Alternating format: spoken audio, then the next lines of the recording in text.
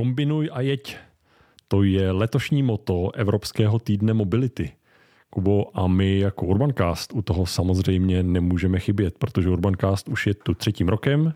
Evropský týden mobility je tu již od roku 2000 neformálně a roste stejně jako Urbancast, takže já si myslím, není nic lepšího, než sáhnout do bohatého archivu Urbancastu a našim posluchačkám a posluchačům naservírovat během tohoto týdne to nejlepší z Urbancastu. Přesně tak, a nebylo to úplně jednoduché, ale snad se nám dílo po drobné hádce, fyzické potyčce a výměně názorů podařilo. Je štěstí, že nemáme YouTube kanál, ta modřina teď se bude pěkně vybarvovat, no nevadí, já ti to spočítám, kamaráde, každopádně vybrali jsme opravdu to nejlepší, co jde. A kdo by se náhodou z našich posluchaček či posluchačů nenašel v tom výběru, archiv Urbancastu je 24/7 k dispozici, takže mám velkou radost, že partnery i téhle speciální série Urbancastu pro Evropský týden mobility jsou jak největší flotila sdílených kol v České republice, která jezdí pod značkou Nextbike Česká republika, a stejně tak je partnerem i nadace Tipsport, která udržitelnou mobilitu a spoustu dalších věcí, které se týkají životního prostředí, velmi intenzivně podporuje již několik let. Tak jo, tak tady je. Tak jeď, Tome, jeď ty teď. Ne, dokončí to už. Kuba už to stříhá. Já už stříhám ušima. Jsme teď ztratili možná Kubu.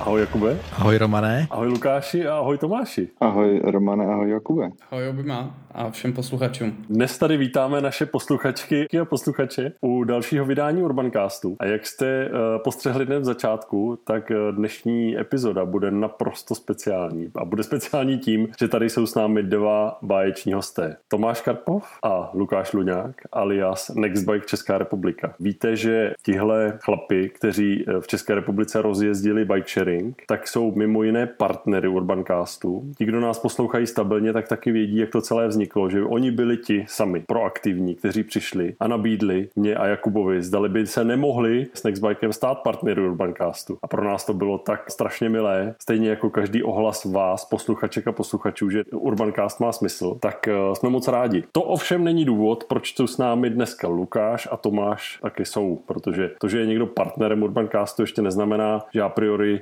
tady s námi bude na rozhovor, ale když tu zároveň Lukáš s Tomášem reprezentují jedničku na bikesharingovém trhu v České republice a navíc někoho, kdo se tou jedničkou stal v relativně krátkém čase, tak věřím, že to je přesně to, co by naše posluchačky a posluchače tady v Urbancastu zajímalo. Docela dlouhý úvod, ale já věřím, že má smysl. Zároveň si dovolím tím pádem zopakovat, že partnerem i téhle speciální epizody Urbancastu je flotila sdílených kol Nextbike, se kterou můžete jezdit už v 21 městech České republiky. No a není vyloučeno, že o dalších se dozvíme během toho dnešního povídání. Takže pěkně si to užijte a já mám rovnou první otázku. Tu máme já, Romane, prosím tě. No tak jo, tak jsem s tím, Kubo. Je to otázka velmi na tělo a ta zní, kolik máte dneska času, pánové. Protože jak je naším jako dobrým zvykem, tak v okamžiku, kdy máme hosty, tak se většinou rozkecáme tak na 2 hodinky, tak jsem se jenom chtěl ujistit, že nám v půlce někam neutečete. My máme času spoustu a moc se na to těšíme, takže tady časový limit není. Můžeme jít až do rána. Takže pánové, za to díky, že jste si tenhle čas pro naše posluchačky a posluchače udělali. No a než se pustíme do provozu, tak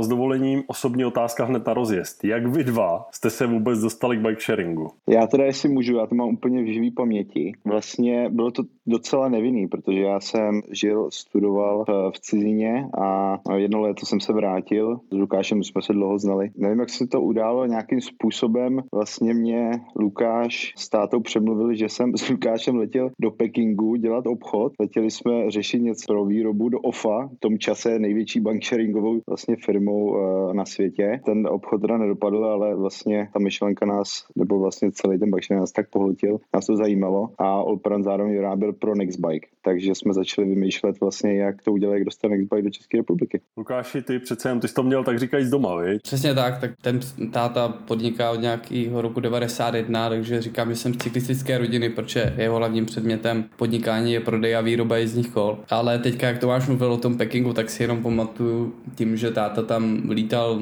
posledních 25 let velmi často, tak nám jenom dával radu, ať si nebereme taxíka na letišti. Nebo tak, že nás určitě někdo odchytne a bude nás to stát hrozný peníze. Tak vím, že první, co bylo, tak tam k nám někdo přiběhl a my jasně jedeme s váma. Pamatuju si, to bylo tehdy na naše nějakých 1000 korun nebo 1200, něco takového. Takže jsme tehdy neuposlechli. Ale je pravda tak, že takhle to začalo, takže tam jsme poprvé přičichli, viděli bike sharing opravdu naživo. Asi ne ten úplně správný příklad bike sharingu, protože po ulice Pekingu to jsme si říkali, kdyby to takhle vypadalo u nás, tak si myslím, že by to řada občanů nevydržela a samozřejmě i těch představitelů těch měst. A pak to pokračovalo tak, že vlastně Nextbike byl partnerem Allplanu, aktuálně vyrábí více jak třetinu výroby celého Nextbikeu do světa a tím, že ty vztahy tam byly díky tomuto velmi dobré, tak se samozřejmě otevřela i nějaké myšlenky o tom, proč Nextbike nepřivízt i do České republiky,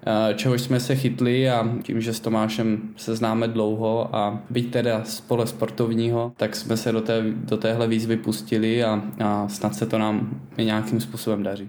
Když říkáš, Lukáši, z pole sportovního, tak to znamená, že jste spolu jezdili na kole? Upřímně tím, že jsme hokejisti bývalí, tak to kolo bylo vždycky spojený s tou dřinou v té letní přípravě, různý soustředění a tak dále, takže na kole mám odšlapáno opravdu hodně, ale tím, že ho mám spojený furt s tou dřinou, tak jsem se tomu spíše vyhýbal, ale teďka už, když je tam možnost a jsem někde na jednání na schůzkách ve městě, tak když to jenom trochu jde, tak využívám prostě sdílený kolo naše, protože je to skvělý pocit, když ještě navíc vím, co za tím všechno stojí. Já teda musím říct, že v určitou chvíli, když jsem hrál za Jihlavu, tak tam byly docela náročné letní přípravy a jezdil se hodně na kole po místních kopcích a já jsem si udělal kolena. Já jsem byl údajně první člověk, který jako vždycky doporučoval na kolena, jízdu na kole, já jsem musel běhat. Takže do kopců kluci jezdili, já jsem vedle nich běhal a nějakou dobu jsem fakt nemohl jezdit, že mě hrozně píchalo v koleno. Teď už je to dobrý, teď už jezdím spíš rekreačně. Ty kopce na Vysočině, to by Kuba mohl vyprávět, že?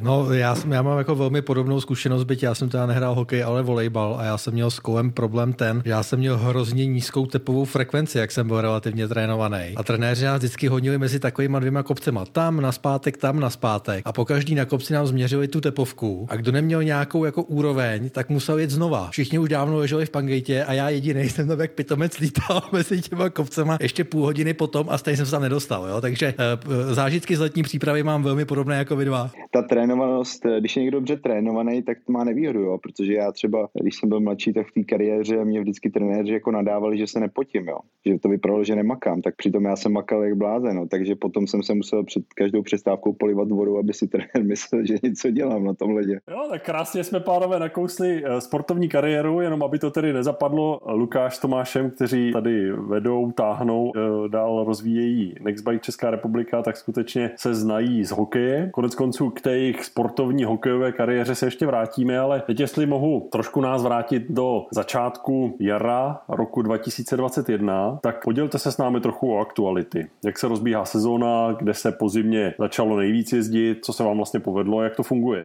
S ohledem na počasí zatím nic moc, ale jinak my jsme v roce 2021 nově začali asi v 7-8 městech, takže z tohohle pohledu je to super, máme to z toho skvělý pocit a samozřejmě hodně práce, protože rozjíždění nových měst, to jsou takový ty počáteční mini problémy, noví uživatelé, kteří si zvykají na naší službu a vlastně vytváření těch systémů, takže si myslím, že teď jedeme na plný obrátky a těšíme se, až to bude trošku klidnější. No, když říkáš Tomáši nová města, tak připomeňme si, kde je to nové. Když to vezmu od konce, Rychnov, Písek, co dalšího bylo nového letos? Teď vlastně Rychnov, Písek a Krnov, což jsme začali teď v květnu. Nově přirostl taky, začali jsme ve Zlíně, Uherském Hradišti, Frýdek Místek, Mnichovo Hradiště. Výborně, tam je to propojené s Mladou Boleslaví, že? Přesně tak.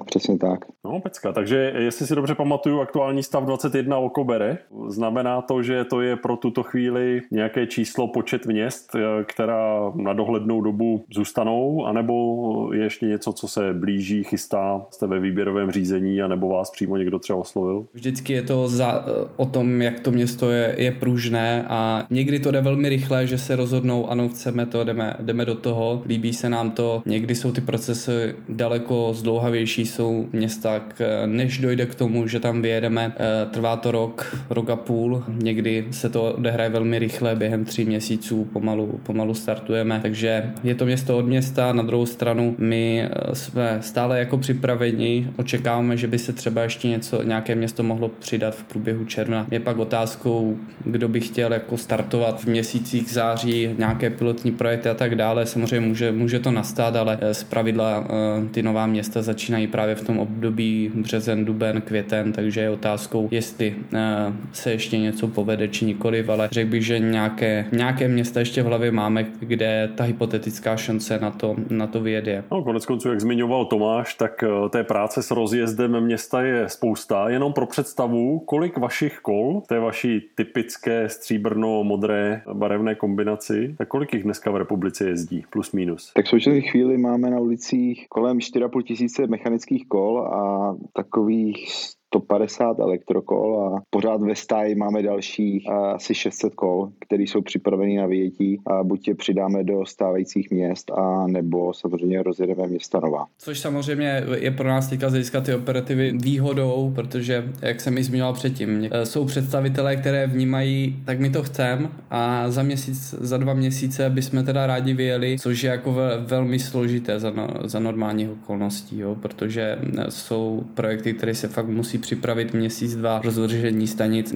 Samozřejmě někdy ty města jsou natolik připraveny, že tu práci odvedou jako za nás a v zásadě nám dají, tady máte schéma, tyhle místa chceme a tak dále, takže to nám dává určitou jakoby volnost si s tím i hrát, buď někde ještě třeba přidáme, a nebo se snad povede něco ještě nového. Tolik kol a tolik měst v barvách Nextbikeu, to ale nebývalo vždycky. Když se řekl bike sharing historicky, tak se možná ještě nedávno automaticky vybavila lidem hlavně růžová kola. Dneska vás funguje na trhu už víc a vy jste se stali velmi rychle jedničkou. Když jsem vybavím historii, tak ještě v roce 2019 tak jste měli 3 města. Dneska jich je 21. Jak tady oba dva říkáte, to nemusí být konečné číslo ani pro rok 2021. Tak jak jste to dokázali změnit, tohle rozložení sil na trhu a jak jste dokázali tak rychle růst?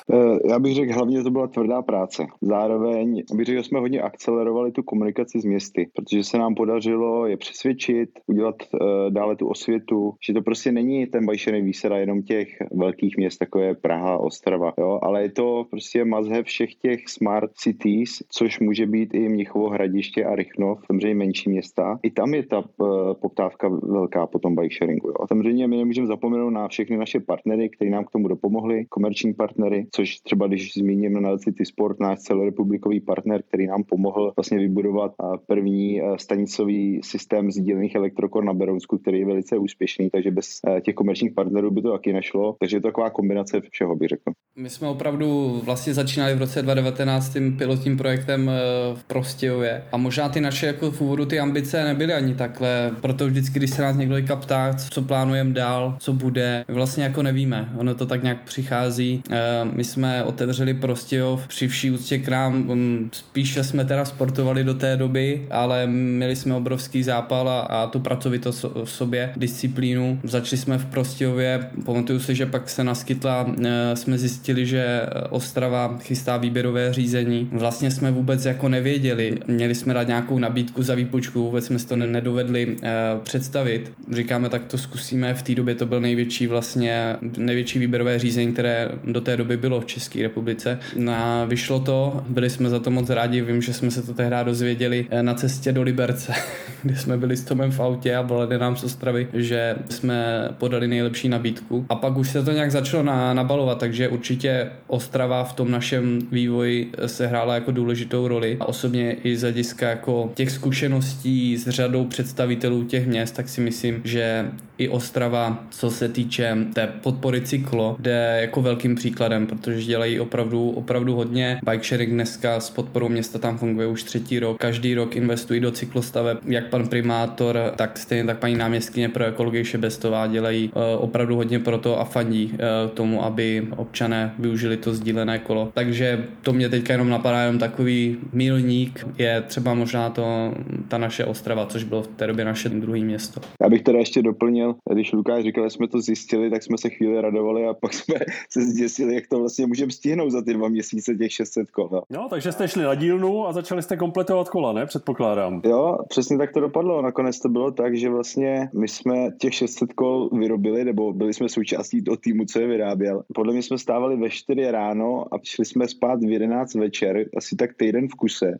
To možná Lukáš doplní, protože to byla fakt jako komický situace. Úplně jsme byli zbídačený. Samozřejmě tady se taky dotýkáme, je to taky štěstí v tom, že máme tu fabriku. Byla aspoň nějaká šance na to ty kola opravdu sehnat, ale hořelo to opravdu velkým stylem, protože tam bylo 2měsíční nějaká lhůta a to si pamatuju, že jsme s Tomem byli vlastně celý týden ve fabrice, stávali jsme ve 4 hodiny, spali jsme mojí babičky, která je z hory spod Krkonoší, ta nám udělala vždycky večeři a šli jsme si na těch 5 hodinek lehnout a ještě večer si pamatuju, nám z města Ostravy posílali seznam stanic, tak my po večerech na počítač ještě dělali ty stanice, ale do dneška, kdybyste někde viděli moji kancelář s Tomem, tak tam mám fotku, kdy nás fotila moje babička den před zahájením Ostravy, kdy sedíme v županech úplně zbídačení a jíme jako guláš. Byla to jako strašná zkušenost a já si pak pamatuju, když jsme ten projekt odstartovali, jaký jsme měli vnitřně napětí, ale zároveň jsme věděli, že jsme udělali úplný maximum a pak samozřejmě přišly ty pozitivní reakce a když pak člověk šel po té Ostravě a vidí, jak to využívají, tak to je prostě k nezaplacení, takže takovýhle památky nebo vzpomínky máme na náš první jako fakt velký projekt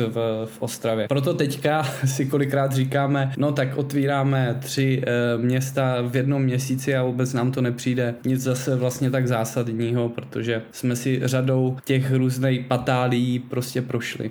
Mně se líbí, že ty tendry fungují úplně stejně v cyklistice i v automotiv, protože mám velmi jako podobné zkušenosti, přesně nejdřív absolutní radost, potom se člověk chytne za hlavu a říká, tyjo, jsme na to jako 2 týdny a co teď budeme dělat, že jo? No, takže naprosto rozumím a vy ještě máte dobrý tu babičku. To já mám 100 kiláků daleko, tak já se s tím musím poprat sám, no. Mně se na tom zase strašně líbí právě, že opravdu za každým úspěchem hledej ženu. Mně se to naprosto líbí, ten naprosto neuvěřitelný jako klobouk dolů, to myslím, že je příběh, který až se bude někdy časem psát skutečně jako historie, až na to bude čas psát i historii firmy. Tenhle moment by tam neměl zapadnout a myslím, že tahle stopa z dnešního Urbancastu, který pro připomenutí je speciální v tom, že tady jsou s námi dnes 2 výjimeční hosté, Tomáš Karpov a Lukáš Luňák, alias jednatelé Nextbike Česká republika, ti, kteří tady táhnou kupředu jedničku na trhu sdílených kol tady v České republice. No, když jsme se podívali na ty začátky na Ostravu, tak já bych s dovolením nás vrátil zase ještě o kousíček jako před to. A vy jste skutečně z toho spolu zažili hodně, už to tady padlo, oba 2 jste hokejisté. Proč zrovna hokej vlastně? Proč jste hráli hokej? Co vám to dalo? Já jsem teda začínal s fotbalem, ale potom někdy zhruba v 6 letech nám nějak vyměnili trenéra a já jsem byl takový cíťa trošku, tak jsem pak říkal mamince, že nebudu tady k tomu trenérovi, ať už mě tam nevozí, tak potom jsem přešel na hokej někdy v 7 letech, v 8 a ten mi vydržel vlastně až do ještě minulý rok, ale už to nešlo nějakým způsobem zvládat, protože takové ty případy, kdy člověk jde z tréninku a už čeká, co má na tom telefonu za zmeškaný hovory a e-maily a podobně a navíc to, jak Nextbike roste, tak už to nešlo dále nějakým způsobem skloubit. Pokud bych měl jako říct, co nám, nebo to myslím, že budu mluvit i za Tomáše, že ten sport nám dal určitě nějakou disciplínu, pracovitost a hlavně jako touhu jako vítězit, jo.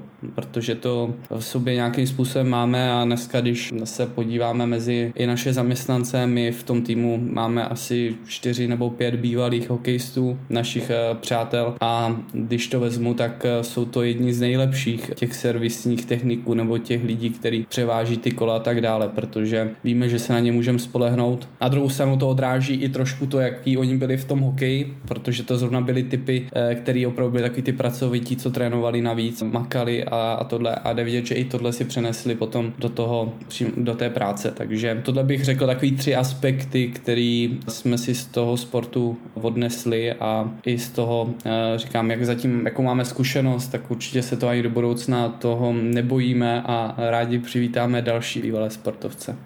Jak to máš ty, Tome? Já ani nevím, jak jsem se dostal k hokeji, já myslím, že nějaký školičky bruslení a když jsem byl nejhorší bruslař, tak jsem zkusil hokej, že jo. Tam se člověk může opřít o hokejku, oni to vždycky říkají, hokejisti neumějí bruslit, oni se opírají tu hokejku. Tak... No, já jsem viděl nějaký ty starý VHSky a to bylo fakt šílený, no, ale nějak jsem měl touhu se vždycky vstát a jít dál, jo. Takže mě dali na hokej, zkoušel jsem i tenis, fotbal, ale ten hokej mi šel asi nejvíc, no. Pak vlastně jsem se dostal do Prahy, do Sparty a nějak v té kariéře pokračoval. A co se týče, co nám hokej dal, tak můžu jenom souhlasit s Lukášem. Ještě bych doplnil samozřejmě taková ta zdravá cílevědomost, prostě něco dokázat. Takže to asi bych jenom doplnil, jinak naprosto souhlasím, co řekl Lukáš. Já do toho jenom ještě vstoupím, protože předtím se Roman ptal. My jsme se vlastně úplně poprvé potkali, nebo takhle to jako velký přátelství, který jako trvá, bylo na reprezentačním srazu, nevím, do 16 let, bylo to ve Slaným. A my jsme seděli s Tomášem, já jsem v té době hrál za Olomouc, Tomáš už byl ve Spartě v dorostu nebo něco takového. Seděli jsme vedle sebe. Když jsme odjížděli z toho srazu, tak jak jsme se asi balili, tak mi vzal náloketník. A já jsem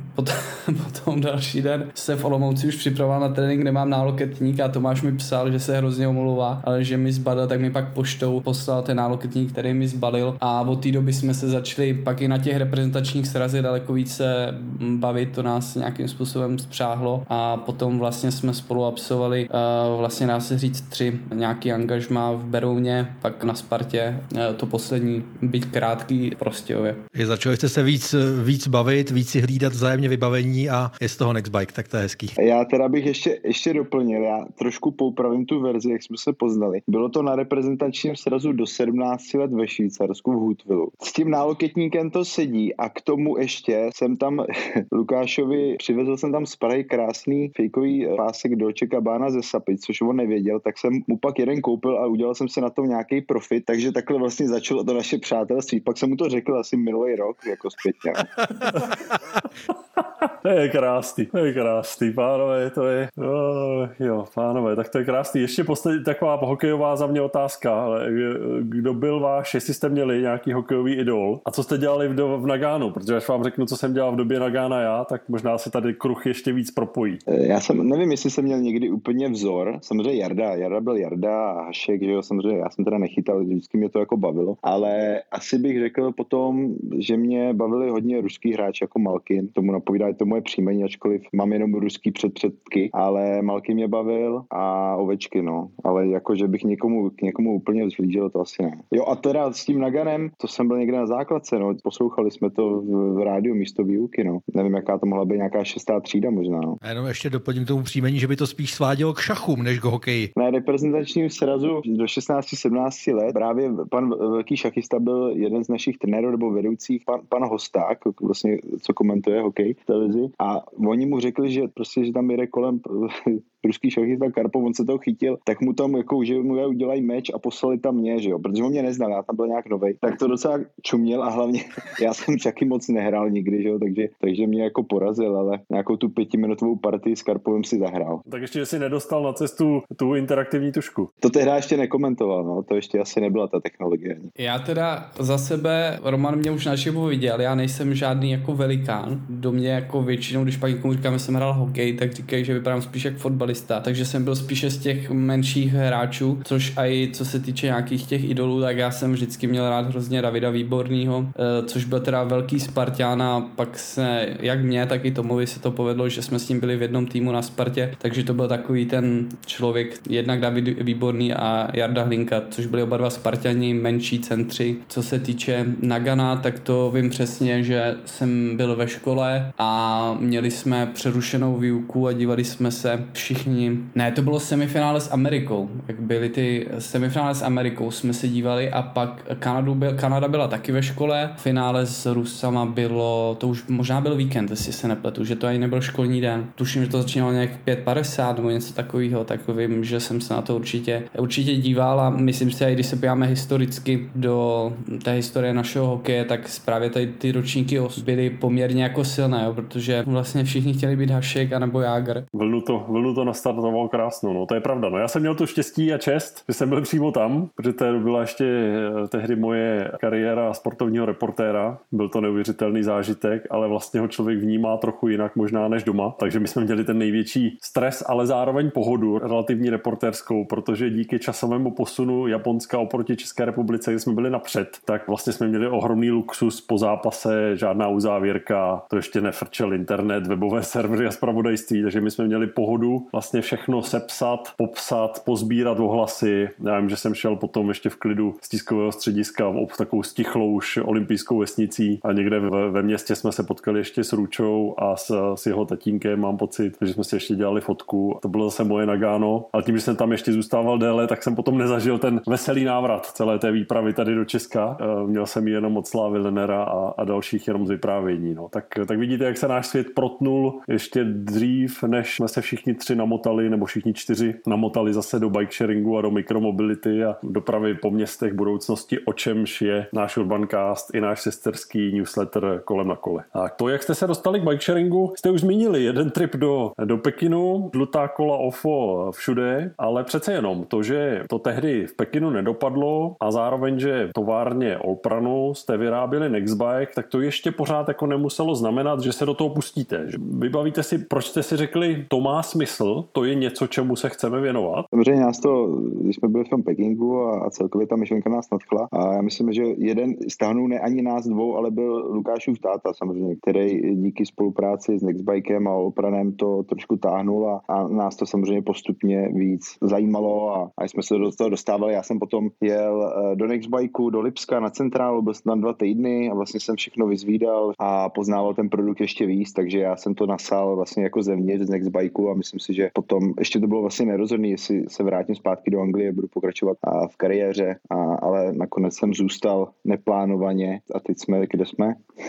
Já tohle teda jako doplním, protože já jsem jako typ člověka, já jsem k tomu asi i nějaký jako předpoklady, možná vzhledem k tomu taťkovi jako měl, protože to podnikání mě vždycky nějakým způsobem jako bavilo, nebo říkal jsem si, že bych jednou chtěl v něčem jako podnikat. Samozřejmě každý rok je to těžší a těžší něco vymyslet zajímavého a tak dále a tím, že najednou se naskytl Nextbike, je to jako strašně hezký produkt, vážící se k tomu kolu, který jako historicky k naší rodině nějakým způsobem patří. Těžko se jako na té službě hledá něco jako špatného. Samozřejmě občas jsou takový ty hlasy, tady kolo stojí, není ve stanici a tak dále, ale samozřejmě, když se na to podíváme, jak říká Roman, z helikoptéry, to je tak hezký, těžko najdeme něco špatného na tom produktu. Takže když už to úsilí někam věnovat, tak někam, kde to má jako opravdu smysl, protože zase bike sharing je určitě zajímavé a na druhou stranu nevnímejme biznisově, že bike sharing zlatý důl. Tak, že to je zlatý důl, to úplně ne, určitě nás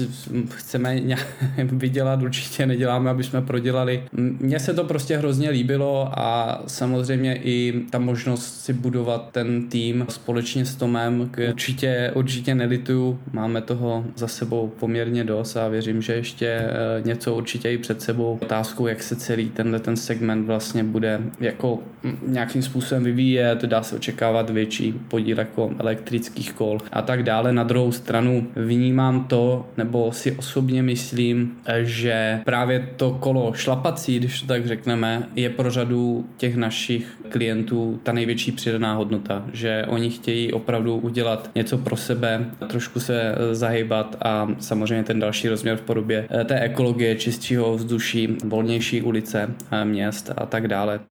Je to něco, co už máte pocit, že vnímají třeba i vaši partneři na straně měst? Myslím si, že se to výrazně lepší, že když jako beru první náš rok a druhý, kdy jsme fakt neustále se dotazovali, někdy jsme odpovědi ani nedostali, ale tak neustále jsme to zkoušeli a tak dále, chtěli se dostat aspoň k té osobní schůzce, protože ono předávat bike sharing po prezentaci je poměrně složitý. Teďka cítím, že už jsou i města, které se ozývají nějakým způsobem sami, ale na druhou stranu pak narazíte, je to město od města, dostaneme se pak do takových jako v okruhu, nechci raději jmenovat ty města, ale že pak začneme řešit, ale my když budeme mít bike sharing, tak ubereme zákazníky MHD a tak dále, jo, což mi přijde úplně absurdní a bike sharing má být prodlouženou rukou ty MHD a nějaký parťák, konec konců, když se podíváme do zahraničí, tak Tomáš ví, když jsme byli v Nextbikeu a ukazují se některé spolupráce, který Nextbike má, tak třeba v Německu často Nextbike je součástí dopravního podniku a vlastně ho celý platí dopravní podnik a je to jenom další nástroj. Krom autobusů, tramvají, tam je možnost ještě sdíleného kola a je to v naprostém souladu. Takže občas narazíme na třeba i takovou nějakou zpětnou vazbu, ale věříme, že i třeba díky vám, proto my si vážíme toho, co děláte a stejně tak jsme rádi, že vás v tomto podporujeme, protože snažíme se právě třeba ty představitelé občas odkazovat na vás, ať si občas Urbancast poslechnou, protože tato osvěta je jako nesmírně důležitá a ono se to časem podá. No, my to vidíme podobně, že ta edukace je neustále důležitá. Zkrátka 50 let automobilismu, víc možná i tady v českých luzích a hájích, tak jistý stereotyp v těch městech a v přemýšlení vybudovali. Jak říkáš, je tady mraky příkladů ze světa, které tyhle stereotypy rozbíjejí a pomáhají ukázat, že to funguje jinak. Proto my vždycky říkáme, je mnohonásobně jednodušší v každém moudrém městě navázat bike sharing právě na veřejnou dopravu, než hledat, kde ušetřit na veřejné dopravě, když na ní město nemá rozpočet, anebo naopak jak přemýšlet, kde sehnat peníze na rozšíření linek a autobusů a nevím čeho všeho. Tak naopak, když tyhle ty věci fungují spolu dohromady, tak najednou ten komfort pro pohyb člověka po městě násobně roste a v tu chvíli mizí ta potřeba brát po každé jako auto a sedat do auta, což je věčné téma jak našeho newsletteru Kolem na kole, tak i našeho Urbancastu. Takže naše posluchačky a posluchači tohle už vědí a jsme rádi konec konců, že nás poslouchají právě i na českých a moravských radnicích, protože jeden z důvodů, proč to děláme, je tak pomáhat otevírat oči a probouzet představivost. No tak pro mě je určitá naděje v tom, že jak se vždycky říká, že příklady táhnou, tak oni skutečně táhnou a čím víc příkladů bude v České republice, tak myslím, že tím větší jako vlna zájmu se vzedme i z měst, kde tohle ještě není. A jak říkal Roman, já jsem vždycky jako překvapený, třeba v mém skoro rodném 10 000 městečku, když se prostě objevila jako veřejná doprava. Jo.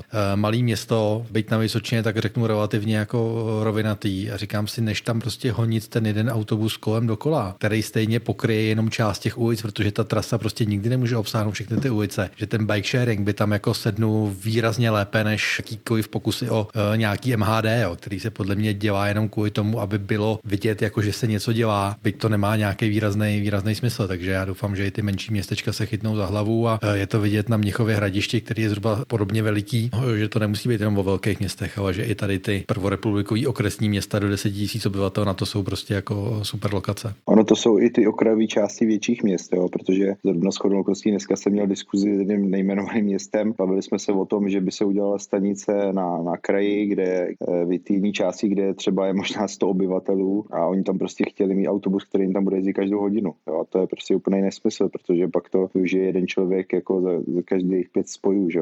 Takže neříkám, že ten bike sharing obslouží všechny, ale možná i kdyby těm dalším 3 lidem dali dotace na taxíka nebo já nevím na co, tak to asi dává větší smysl, než že tam bude každou hodinu jezdit autobus. Jo? Souhlas, my vždycky říkáme, že bike sharing má to krásné kouzlo, že to je pořád individuální doprava, což člověk má prostě jako jistý stupeň preference, jet kdy chci já, ale zároveň bike sharing to město nepřetěžuje, nevyžaduje vysoké investice do infrastruktury, do provozu a tak dál, takže jsme rádi, že tyhle příklady, konec konců vaše složení měst dneska, když tak mě opravte, ale tak nejmenší je to 8 000 Mnichovo Hradiště, nebo už je něco menšího? Určitě, nebo co se týče měst, jo, ale to je třeba zajímavý, nám se připojila třeba Vřesina, což je obec u Ostravy, který nás prostě oslovili, že vidí systém v Ostravě a chtěli by to té obci přiblížit. Nám to jako nedělá problém, my to rádi uděláme, samozřejmě po nějaký dohodě s městem Ostrava, rozšíříme ostravský systém i o tuto vesnici, protože to je nic proti ničemu, proč nenabídnout tuto možnost malé vesnici, kde je jedna stanice o 5 kolech a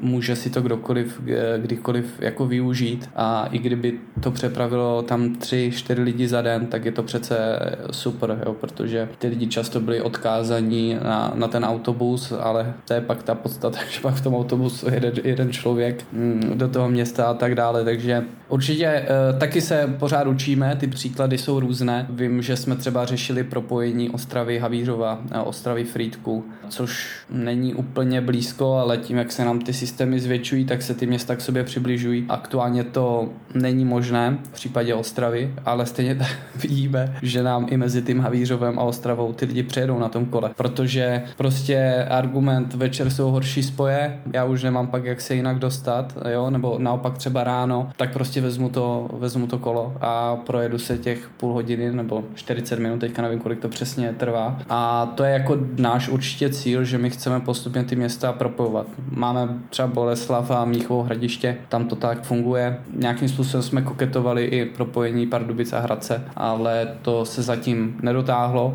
Ale bylo by to krásný, že bychom my byli tím poutem, který by ty města propojil. My jako málo komu říkáme, že ne. Pokud nám to jenom trochu dává smysl. Samozřejmě jsou složitější případy, když máte takhle malé město, které není v blízkosti žádného z našich měst, kde aktuálně jsme. Tak pak je to složité, protože Nextbike je taky hodně o tom, nejenom o tom kole, ale primárně o té službě, která nejde jako vidět, a té práci, která je zatím. Ty kola převážet, servisovat a tak dále. Je tam prostě řada věcí, kterou ty kluci musí naplnit, aby ta kvalita té služby byla, a to určitě pro 8 000 město, které bude samo opuštěné, bude jako složité, protože pro nás ten náklad tam prostě vzniká, jo, ať už z pohledu těch kol, o vytvoření toho zázemí, toho servisního týmu a tak dále. Ale pokud už se pak spojí více měst a vidíme to třeba na případě Berouna, kde se připojují další obce. Vím, že nás teďka oslovoval Karlštejn, který by se chtěl taky ještě připojit k projektu v Berouně. Takže je to nějaká systematická práce a uvidíme, kam to až dotáhneme. No, jinými slovy, já v tom slyším jenom takové to jemné ponouknutí, když je starosta z menšího města, tak se pospojovat s těmi, co jsou v okolí, a potom najednou takový systém, jako poskytujete vy s Nextbikem, už může dávat smysl všem, že? Přesně tak, a samozřejmě je to nějak finančně náročný vybudovat takovýto systém pro menší města, ale to jsou třeba lokální partneři, a naše jedno z posledních měst na Rychnovsku vlastně bikesharing vybudovalo jenom díky Škodě Auto. Závod v Kvasinách, Rychnov nad Kněžnou, propojení Solnice, Kvasiny. Samozřejmě to dává smysl, je to malinký region, ale s podporou velkého partnera to potom se to může realizovat. A stejně tak vlastně se rozšířilo do Mnichova Hradiště s podporou Škody. Nechci ještě prozrazovat, ale možná mezi Mnichovým Hradištěm a Boleslaví se nám podaří navázat ještě jedním městem, uvidíme. Jakože by tam byla zóna kompletní, no to by myslím spousta lidí tady v okolí uvítala, kdyby skutečně vzniklo něco, co třeba známe z Německa, z Porůří a z Porýní, kde to je v jedné celé zóně, tak pokud něco takového rozjedete, tak to myslím, že zase budete průkopníky. Přesně tak, takže my se vždycky snažíme městům říct, a ta služba něco stojí, ale nemusíte na to být sami, protože v každém regionu jsou lokální partneři, kteří chtějí tomu regionu pomoci a dost často se s tímto projektem chtějí spojit. Jak by z vašeho pohledu vypadal ideální přístup města, třeba kdyby mělo zájem o bike sharing? Co pro to může udělat a jak by po tom rozjezdu třeba právě napojení na partnery, jak by to fungovalo k všeobecné spokojenosti? Tak v zásadě nás to město, pokud jsme ho ještě neoslovili, nás osloví, dochází k nějakému prvnímu setkání, kde nastíníme, co všechno umíme, kvantifikuje se nějakým způsobem, co by bylo asi optimální řešení. My určitě, protože to, co jsme si zmiňovali předtím, to spojování těch měst, tak to určitě navrhneme tomu starostovi nebo starostce. A potom je to o tom hledání té cesty. Ta cesta se dá hledat prostě vždy, ať už spojováním těch měst, těch partnerů. Na druhou stranu už jenom to, že když nám to dané město, my to chceme, byli bychom schopni i na to vyčlenit nějaké peníze z rozpočtu, protože nám ta služba dává smysl, tak my jsme schopni odpracovat tu druhou část, protože máme nějakou částku X a víme, kolik by ještě bylo potřeba sehnat pro to, aby ta služba v té kvalitě, na které my si zakládáme, byla zachována. Konec konců například Brno, nebo tak, když si vezmeme naše města, tak dneska z těch 21 měst nemáme podporu v 5 případech, což je Praha, Brno, Olomouc, Pardubice, Hradec aktuálně, ale třeba Brno už přemýšlí o tom, že od června začne nějaký první pilotní projekt, jak by podporoval bike sharing. Konec konců Praha a dopravní podnik už taky vymýšlí nějaký scénář, to stejné Hradec. Takže vidíme, že tam ty snahy jsou, ale například Brno bude město takové velikosti, kde se nám povede letos jezdit 15 minut zdarma na všech kolech, které tam máme, jenom díky komerčním partnerům, což je zase pro nás další milník bez jakékoliv podpory města. Na druhou stranu neradi, abychom se to stalo pravidlem, protože ta podpora toho města je vždycky velmi důležitá a je to ten základní pilíř pro to, aby ta služba fungovala. My často těm městům pak říkáme, některá jsou, jezděte si, kdo chcete, podepište tady memorandum a jsme v pohodě. A na druhou stranu ve chvíli, kdy už tam je nějaké výběrové řízení pod záštitou toho města, to město to má naprosto pod kontrolou, zasmluvněno, my jsme pokutováni v případě, že nedodržíme některé věci, které vyplývají a tak dále. A dá se tím předejít tomu, že věřím, že i pak pro to město to může být složité obvolávat 7 providerů, kteří mu tam jezdí a říkat mu, hele, ty jsi tady měl kolo nebo koloběžku tamhle, takže pak ta páka na toho providera může být o něco složitější.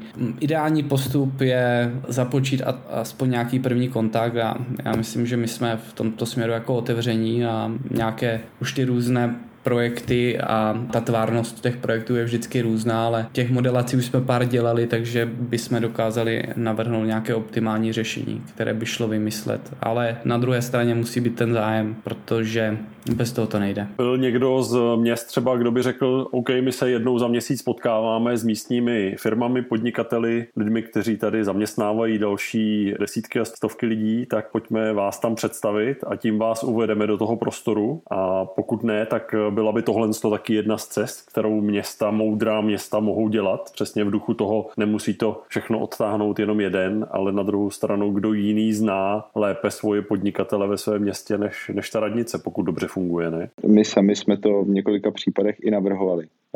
Je to jedna z cest, protože dost často, jak říkal předtím Lukáš, třeba ty města nebo představitelé měst nemají na to prostor, nemají, řekněme, na to ty skills, aby se nějak probojovali dál a my jako rádi nabídneme tu cestu, že si to všechno oběháme, akorát nám stačí, když nám pomohou prostě otevřít ty dveře, jo, jako město těm partnerům. Takže určitě by to byla, pokud město, řekněme, nemá v té své kase nebo v tom rozpočtu ty peníze na to, aby tu službu třeba realizoval, tak tato cesta určitě dává smysl a my velice rádi to musíme pohnat dál a třeba to zařídit pro to město.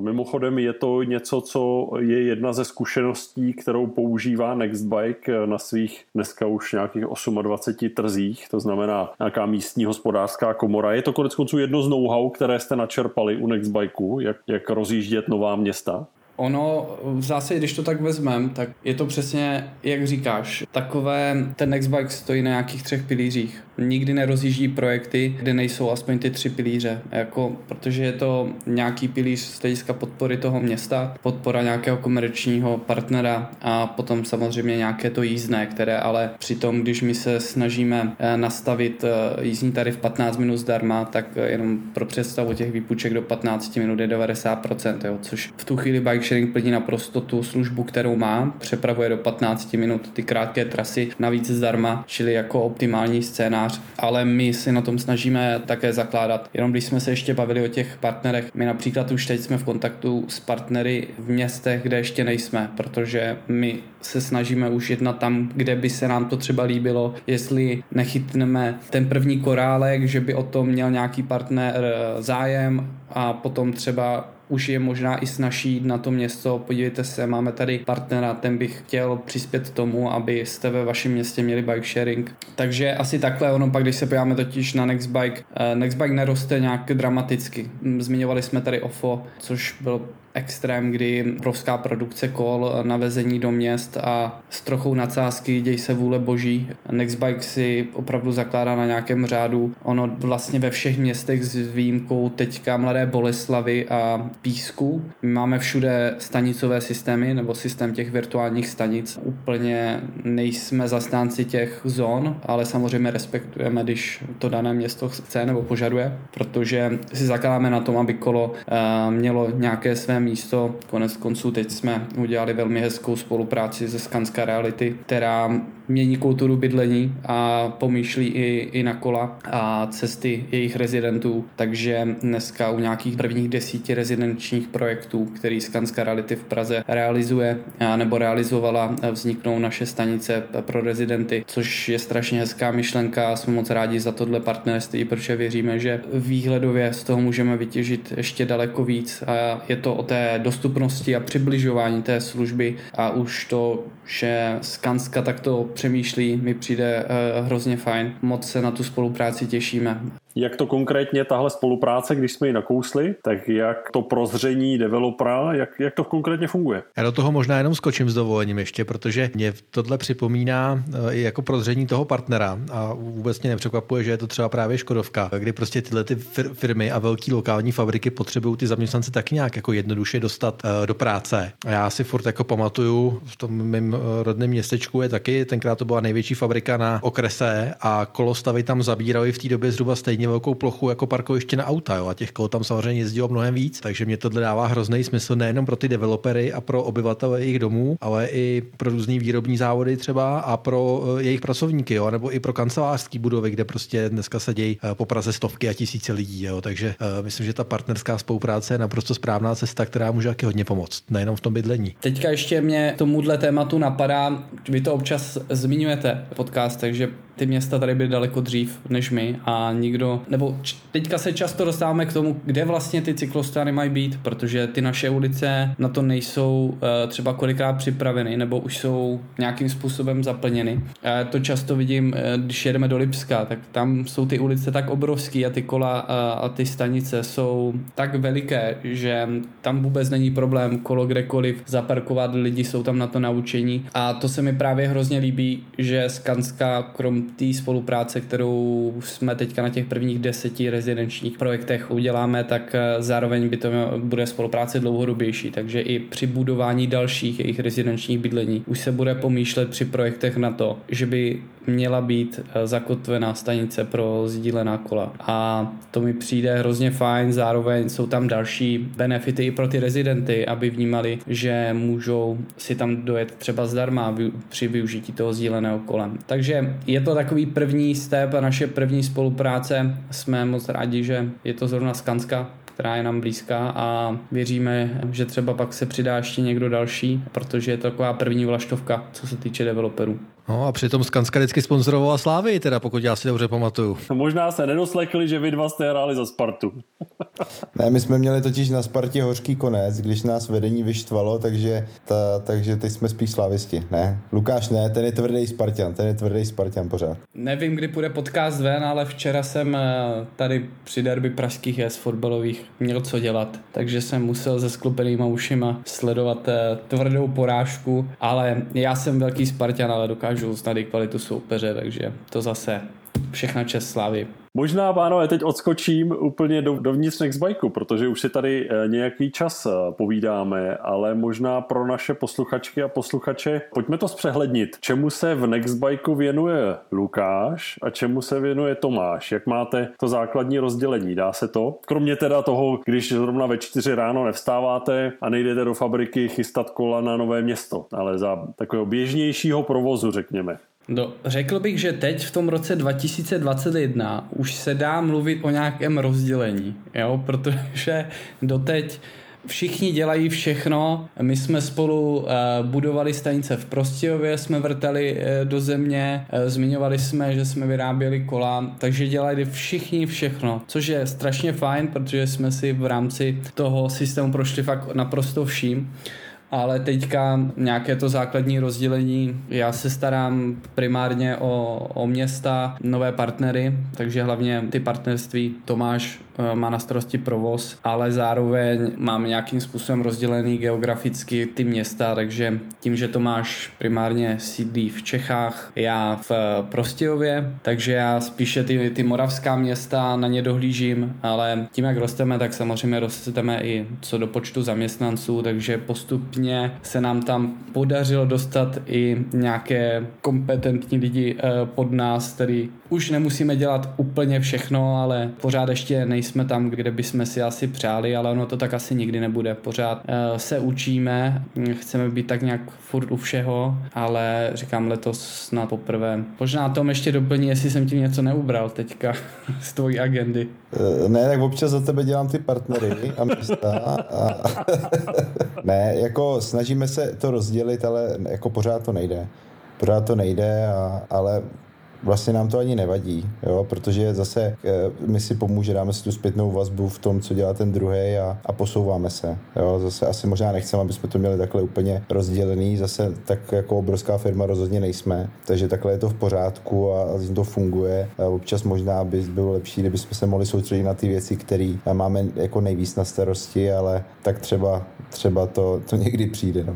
Já si jenom ještě pamatuju teďka doplnění k tomu. My jsme takhle rádi, všichni děláme všechno, ale pamatuju si, když jsme vstupovali do té Ostravy a jak jsme byli s Tomem na té lince, tak Ostravský deník vydal článek Německý gigant vstupuje do Ostravy a my s Tomem jsme byli na té lince. Ale je zase fajn, že my jsme v tomto směru samozřejmě čerpáme od Nextbikeů, jezdíme tam poměrně často, ale jsme v tomto směru autonomní, že si to děláme tak nějak podle sebe. Myslím si, že i do jisté míry občas něčím obohatíme i naší německou matku, takže to je zase hrozně fajn, že nejsme v nějakých kleštích, tohle musíte striktně. Jsou tam nějaká pravidla, co se týče té služby a tak dále, ale jinak si to tak děláme, jak cítíme a jak si myslíme, že by se to dělat mělo. Tak takhle konec konců by to mělo fungovat v každé dobré mezinárodní firmě, že zkrátka je nějaký jeden směr, jedna značka, ale potom to dobré, co který z těch trhů, z těch autonomních prostě přinese, vymyslí, tak že si na tom nesedí, nesyslí si to tak říkajíc, ale podělí se s ostatními. Nextbike dneska 28 zemí, 300 měst naposledy, co jsem snad koukal, z toho teda 21 v České republice, tak to by bylo zvláštní, kdybyste i vy nepřispěli něčím do mlýnku toho celosvětového Nextbikeu, tak to je naprosto jako fajn, že ta značka vám to umožňuje. No. Vy jste vyrostli na dneska nějakých 35 zaměstnanců, jestli jsem správně si udělal přípravu a znamená to mimo jiné také jako průběžné nabírání těch lidí, že jo? Kde třeba lidi svoje hledáte. Předpokládám, že to jsou hlavně lidé, kteří pracují jako servismeni a servismenky možná v těch jednotlivých městech vašich a zároveň kde ty lidi hledáte v první vlně? To se tak postupně začalo nabalovat. Ten náš největší tým servisní, co je Moravskoslezský kraj, tak my máme štěstí, že jsme tam se k nám přihlásil sám náš vlastně nejstěžnější servisní technik nebo manažer servisních týmů Honza Humel, který odvádí skvělou práci a hlavně kolem sebe prostě nabaluje ty šikovný nadšence, nebo šikovné techniky a nadšence pro kola, který to tam dělají super a samozřejmě dohlíží nad těmi servisními týmy po celé České republice. Ale konkrétně tam to byl největší oříšek, máme už těch měst 5, takže tam ta strategie je velice důležitá a jak jsme se rozšiřovali, tak v některých městech, jak už Lukáš zmiňoval, díky našim kontaktům, třeba já na bývalé poctivé hokejisty, tak máme konkrétně u vás Boleslavy taky Lukáš Krejčík, úplně skvělý člověk, který prostě to tam zvládá perfektně, i když vlastně Mladá Boleslav je jeden z našich nejlepších měst v počtu výpůjček, takže tam je obrovský práce. Takže samozřejmě se snažíme najít průsečík mezi lidma z oboru a vlastně bývalými sportovci profesionálními, ale na druhou stranu občas se naskytne, že se nám ozve někdo sám. Myslím, že jsme měli docela štěstí na lidi, ale určitě samozřejmě další kvalitní lidi bychom vítali, takže kdyby někdo, určitě se nám může ozvat. Já si můžu doplnění. Jak jsi mluvil o Honzovi Humeli, tak ještě možná pro posluchače by mohlo být zajímavý. Honza, když se ten nás oslovil sám, poslal nám svoje CVčko, v kterým bylo, že posledních 5 let dělal modela v Tokiu, Paříži, v Miláně normálně pro Pradu, Fendi a takový značky. A já si říkám, teď on dělal modela 5 let, ale dole měl, že ho hrozně baví kola a staví si jako sám ve svým volném čase svoje speciálky. No a pak jsme šli na první schůzku a ten kluk byl prostě skvělej, zapálený, baví ho kola a dneska poskočil v rámci naší hierarchie a drží vlastně celý ten Moravskoslezský kraj a zároveň pomáhá dalším zaučovat naše servisní techniky v dalších městech. Ale člověk by neřekl, že z modela může být jednou špičkový servisní technik Nextbikeu. No tak já jenom doufám, že Lukáš si vzal v té době ještě ten pravej Dolce Gabbana pásek a že proto i to klaplo. A ten byl krásnej ten pásek, fakt byl krásnej. To úplně vidím, přijde tam ten Tomáš Humel a říká, no vydá tady pan Luňák Dolce Gabbana pásek, já dělal to Fendi, to je tak zhruba jako blízko to by mohlo fungovat. Jo, a mně se na tom zase líbí, že pro naše posluchačky a posluchače, kteří mají ve svých chytrých telefonech aplikaci Nextbike a čas od času anebo pravidelně jezdí na kolech, takže teď vidí skutečně, že kdo se o ta kola taky v těch městech stará. Že to jsou zase sportovci, aktivní, profíci a já třeba musím tady za Mladou Boleslav říct, že tak, jak se asi Lukáš stará o kola tady ve městě, tak bych to přál každému městu, protože kola jsou srovnaná ve stanicích. Nestalo se mi, že by kolo nefungovalo. Co tak pozoruju, tak využívání je veliké. Tím konec konců, když byste měli udělat nějaký interní žebříček měst Nextbike z pohledu používání, popularity, tak jak by to zhruba vypadalo? Dá se něco takového udělat, takový žebříček? Dá, nevíme, jestli to chceme publikovat. Já bych řekl aspoň největší překvapení a největší radosti v minulém roce. Samozřejmě vždycky jsme říkali vlajková loď Ostrava. Když bychom to potom porovnali s ohledem na poměr kol a poměr obyvatel, tak velice nás překvapil Havířov hned v prvním roce, který jede velice slušně. A v minulém roce to byla Mladá Boleslav. Tu jsme rozdělili během 2 týdnů, to bylo něco podobného jako s Ostravou. Oni jsme netušili, že tam máme začít sdílená kola a během 2 týdnů jsme tam rozjeli a tam je to super. A v letošním roce vlaštovka Zlín, kde náš zaměstnanec David říká, jak mu lidi mávají na ulicích a jsou všichni nadšení a pořád nás sdílejí na sociálních médiích, tak asi Zlín, takhle bych to zhodnotil za poslední ty top 3 za ty 3 roky. Vidíte, a to jsou všechno takový města, že jo, Mladá Boleslav, město aut, ve Zlíně tam se zase lidi nemusí bát prošoupat si podrážky, protože tam se každý spíchne nový, takže jako ty bike sharingy tady prostě bořej stereotypy s tím městem spojený. A já jenom bych se ještě dovolil jednu otázku trošku zpětně, že to je věc, která mě osobně zajímá. Když máte nějaký takovýhle město velikosti kodně Mladý Boleslavy nebo třeba Zlína, jak vlastně velký tým je potřeba, nebo kolik lidí je potřeba na to, aby vlastně tahle služba tam fungovala, jo? Mně to přijde relativně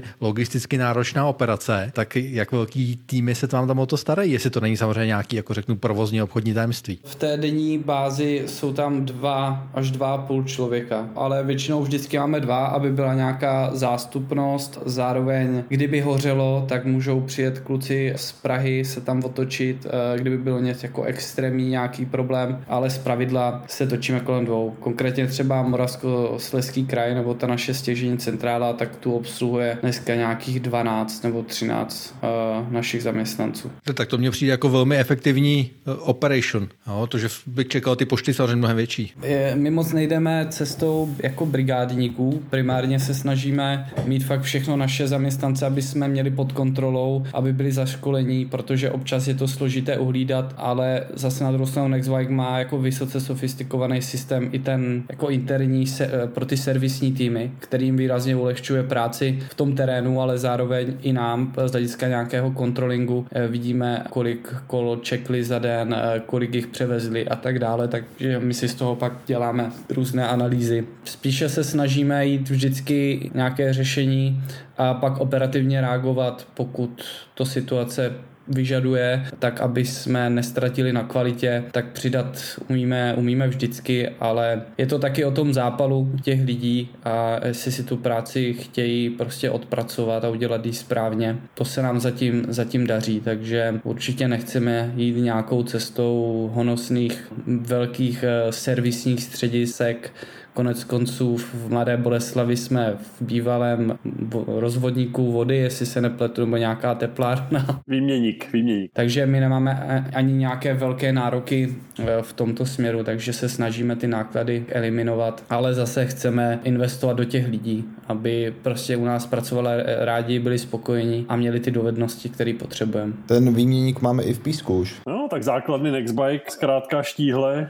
Na druhou stranu, proč ne? Prostor tam je a většinou to bývá někde ve městě, tak to vám se předpokládám na ten provoz taky hodí. Úkol je to, aby bylo co nejvíc kol v provozu a ne na dílně, takže samozřejmě nepotřebujeme nějaký velký sklady, my potřebujeme, aby ty kola byly v ulicích a to se nám daří, takže samozřejmě na tom workshopu se vždycky nějaký kolo musí opravit, ale v ideálním případě si jich tam nehromadí moc, protože ty kola prostě můžou být k dispozici uživatelům. V Praze hledáme nějaký výměník. Je to první předpoklad pro vstup Nextbikeu do Nového Města. Že pokud má nějaké město volný výměník tepla, tak se určitě ozvěte Nextbikeu. Tak se nám tu seznam začíná tvořit. Chce to alespoň trochu vnímavou nebo vnímavého starostku nebo starostu, co všechno bike sharing dokáže pro jeho lidi udělat. Potom teda výměník hned. No a potom bývalá hokejistka nebo bývalý hokejista na nějaké dobré úrovni, aby teda mohl zapadnout do servisního týmu. Ne, děláme si z toho legraci, ale dotkli jsme se kol a kola jsou už druhým rokem z té pandemie, tak jsou celosvětově nedostatkové zboží, tak jak se to dotýká konec konců vás? My jsme měli to štěstí, že my jsme objednali minulý rok zavčasu. Samozřejmě tady těžíme z těch vazeb s Olpranem a samozřejmě tím, že Olpran má 30letou zkušenost s nákupem dílů pro výrobu kol a tak dále, takže to je určitě naše nesmírná výhoda. Stejně tak budeme chtít počínat i z hlediska roku dalšího, ale třeba teď víme, potřebovali jsme náhradní duše, pláště, extrémní problém po celé Evropě sehnat duše v nějakém jako větším množství. Takže ten cykloprůmysl zažívá jako velký boom. Samozřejmě my jsme za to rádi z hlediska Olpranu, protože samozřejmě nějaké nové zakázky se naskytly Olpranu. My v Nextbikeu by třeba teďka byl jedna z těch věcí, duše nebyly, ale nakonec jsme si stejně poradili, takže vždycky je třeba najít nějaké to řešení, ale sami jste to i zmiňovali, dneska velké boom elektrokol, dneska se elektrokola objednávají na sezonu pomalu na 2 roky dopředu, protože výrobci motorů a výrobci baterek mají žehně a musí rozšiřovat své kapacity, ale stejně tak i ty běžné díly, které jsou stejné jak pro klasické kolo, tak pro elektrokolo, se postupně z toho stává nedostatkové zboží, takže, ale je to zase, ten trh se s tím nějakým způsobem popasuje, někdo bude rychle reagovat a rozšíří své kapacity a tak dále, takže věřím, že se to nějakým způsobem zvládne. Tak ono to může být jeden z chytrých úvah, může být, když nejsou běžná kola, elektrokola, aby si je lidi ve městě nakoupili a ty nové cyklostezky, které moudré starostky staví po těch městech, tak aby je používali, tak o to více vyplatí tam mít bike sharing, který si lidi můžou nasdílet ta kola mezi sebou a dohromady jich stačí míň. Trochu žertuju. Zajímalo by mě pro naše posluchačky a posluchače, kteří s námi tuhle cestu urbancastovou jdou už dlouho, jak vůbec takové sdílené kolo Nextbike vzniká? Vzniká u vás v Hořicích nebo vzniká v centrále v Lipsku, nebo je to nějaká souhra? Vzniká v Hořicích po Krkonoší kompletně. Jenom taková zajímavost, jedno kolo trvá vyrobit 5 minut 20 vteřin, to Nextbike kolo. Ale je to jedno z těch jako složitějších, protože je tam řada úskalí, musí tam být poměrně velká předpříprava z pohledu blatníků a takových dalších věcí, takže je to den předpříprava na ten výrobní den, ale potom v zásadě jsme schopni jich ve fabrice vyrobit zhruba nějakých 100 za den. Rekord byl 162 za 12 hodin. To byl jeden projekt v Brémách.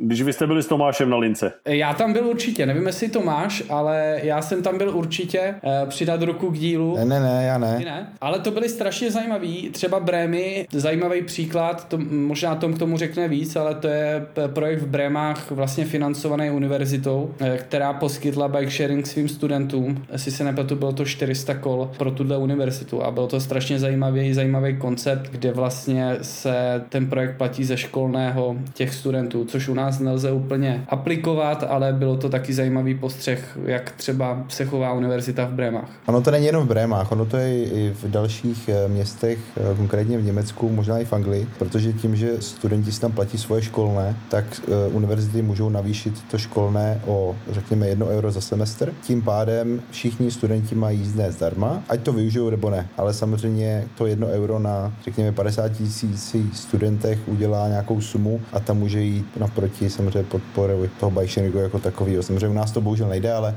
je to zajímavý koncept. Takhle v cizině funguje s podporou univerzit. Já se jenom ještě zeptám, ty kola se napříč zeměma nebo i městama liší, nebo je prostě jeden typ, který se používá jako všude v rámci Nextbikeu? My máme nejnovější kola Smartbike 2.0 a je to asi 3. generace kol Nextbike, takže v některých městech německých můžete vidět úplně první generaci, možná první ještě generaci kol, možná kdybych zabrousil do minulosti, vlastně zakladatel Ralf Kalupner vždycky rád říká tu svoji historku, jak seděl na ulici nebo u řeky, teď nevím přesně, seděl u řeky a tak si říkal, že je škoda, proč ty lidi jako si nemůžou ty kola půjčovat. Samozřejmě vznikla myšlenka, že by dal kasičku, možná jí tam dal kasičku na kolo a takhle to vzniklo na vlastně té dobrotě těch lidí a postupně se to vyvíjelo. Bylo to před 20 lety a samozřejmě to došlo do stádia, kdy teď máme mobilní aplikace a kola se půjčují velice jednoduše a jsou to elektrokola. Takže kdybych se vrátil k té otázce, jsou 3 generace a ty různě se prolínají mezi těmi městy, ale u nás my máme tu nejnovější jenom generaci ve všech městech kol Nextbike.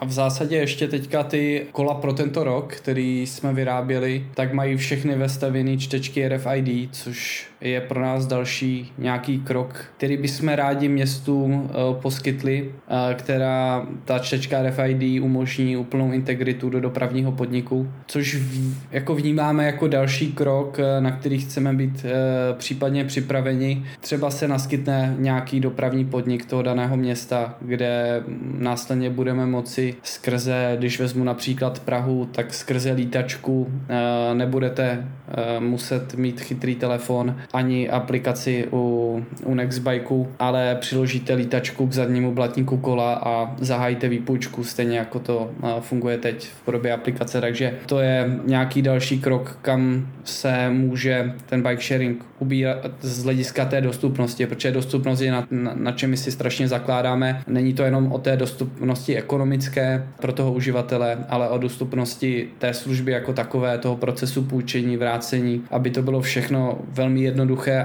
a rychlé. Stejně tak dostupnost v podobě infrastruktury těch stanic, protože my říkáme, my nechceme být jako službou pro nejužší centrum toho města, turisty a něco takového, protože občas to lidé mají spojený tím, že byli někde na návštěvě v cizině a využili jako turista bike sharing, což tak určitě je, ale když jsem pak doma, tak my chceme cílit, aby to byla služba pro všechny občany toho daného města ve všech částech toho daného města, takže proto se snažíme takto rozšiřovat, aby ten zákazník náš nebyl limitován a sveze se na tom kole na jedné straně města, stejně tak na druhé, což samozřejmě jsou nějaké ty hlavní předměty zájmu, ale pak se postupně rozrůstáme a chceme obsáhnout to pole co největší. Co vám lidé kolem kol, když jsme u té techniky, tak co vám třeba nejčastěji vyčítají a co lze, anebo naopak nelze z nějakého důvodu vůbec jako splnit? Já si myslím, že jako věci, které třeba my vnímáme jako nedostatky, tak možná jsou věci softwarové, třeba řekněme aplikace, které samozřejmě zase předáváme podněty do Německa na IT, aby se to posunulo dál. Ne vždy jsme úspěšní, bohužel. Prostě ty priority se tvoří různě, když je Nextbike v těch 28 zemích a hodně se samozřejmě klade na funkčnost jako takovou, ale shodou okolností třeba pro interní servisní tým dneska vyšla nový update apky, což Honza Humel podle mě do rána bude všechno zkoumat, brečí štěstím, protože samozřejmě každý takovýhle posun pomůže nám jako firmě, ale samozřejmě konečný výsledek to bude mít na zákazníky, protože všechno se samozřejmě zrychlí, zefektivní a zlepší, takže my jsme rádi, že Nextbike to posouvá dál, ale samozřejmě některé věci prostě nejsou hned tak, jak bychom si přáli. No. Já si myslím ještě, co nám lidi nějakým způsobem můžou vyčítat z hlediska toho uživatelského nebo je právě takové ty podměty, tady vám kolo někde leží, nebo ve stojanu je moc vašich kol a tak dále.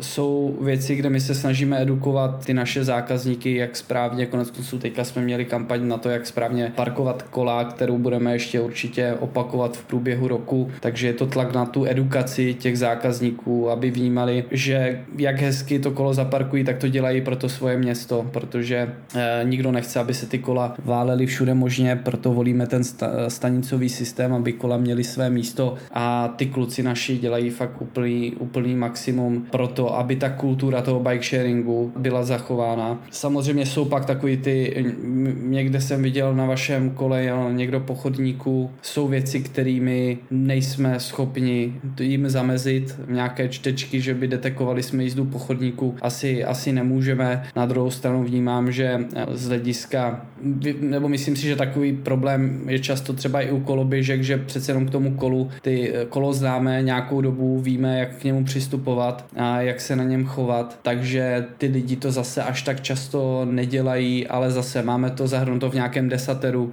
které komunikujeme, edukujeme, ale můžeme edukovat, protože my nerozpoznáme potom, že zákazník absolvoval tu cestu a jel po chodníku. Na druhou stranu navazujeme spolupráci s městskou policií, se státní policií, mají od nás všechny podklady, můžou nám pomáhat, nebo snaží se nám pomoci oni, protože v tu chvíli, když vyjede, tak on si pouze zapůjčil na tu svoji trasu naše kolo, ale my nejsme už odpovědní za to, jak se na tom kole chová. To je volba každého z nás. My můžeme proto dělat jenom tu osvětu a popřípadě nějaké další procesy, ale na řadu věcí jsme krátci. No tak to je samozřejmě jako podobný, jako kdyby si někdo půjčil auto v autopůjčovně, způsobil autonehodu a někdo vyčítil autopůjčovně, že mu půjčil auta. Jo. To jsou takový píš možná jako výčitky z neznalosti. Já si myslím, že tomu hodně obecně tomuhle sharingu nějaký mobility uškodili třeba po Praze ty koloběžky, které se opravdu válely úplně všude. Mně se běžně stávalo, že jsem je potkával v noci hozený uprostřed magistrály, jo, kde prostě jedete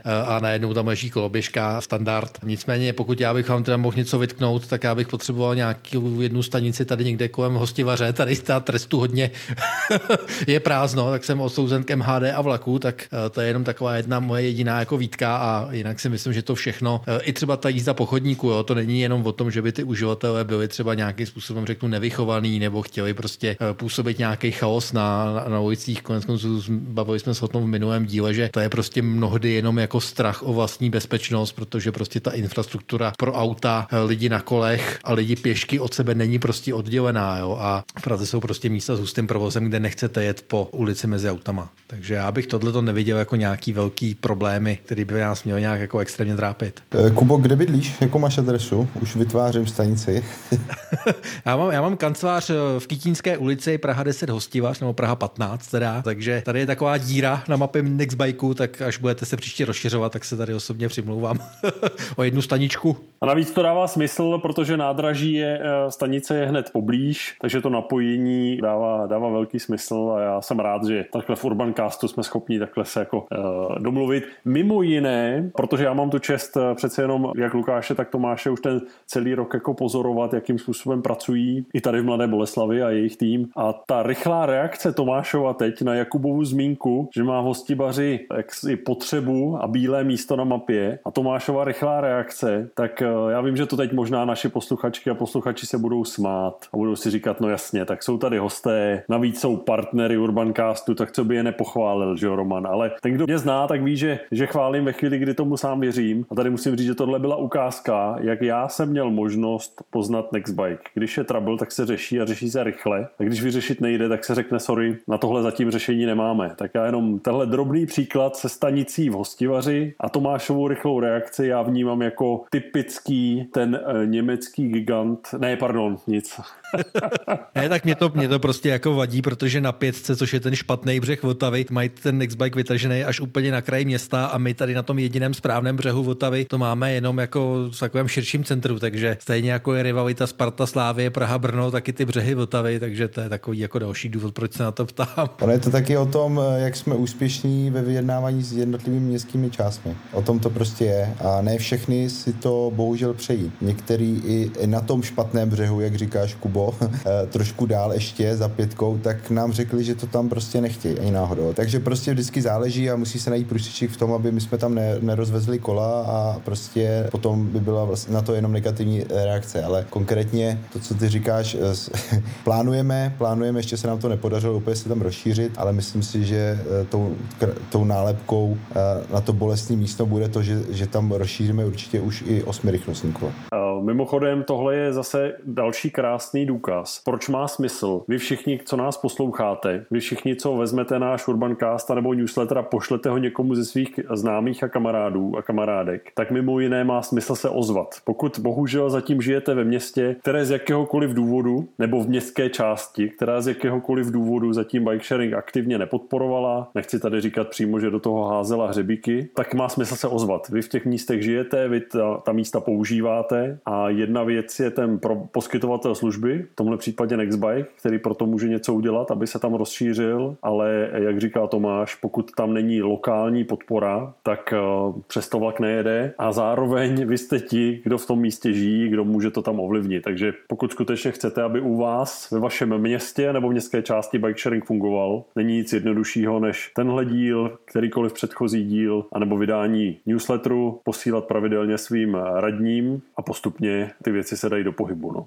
Pánové, speciální kapitola Nextbikeu je v Berouně, kde jste loni spolu s nadací Tipsport rozjeli takovou speciální flotilu. Jenom elektrická kola, včetně dobíjecích stojanů a přitom ten region rozhodně není nic velkého. Pojďme se trošku podívat, jak to vzniklo a jaké jsou po necelém roce zkušenosti. My se o tom bavili v těch jiných regionech, kdy řekněme Škodovka, když podpořila ty projekty lokálně jako v Mnichově Hradiště nebo na Rychnovsku a samozřejmě Mladé Boleslavi.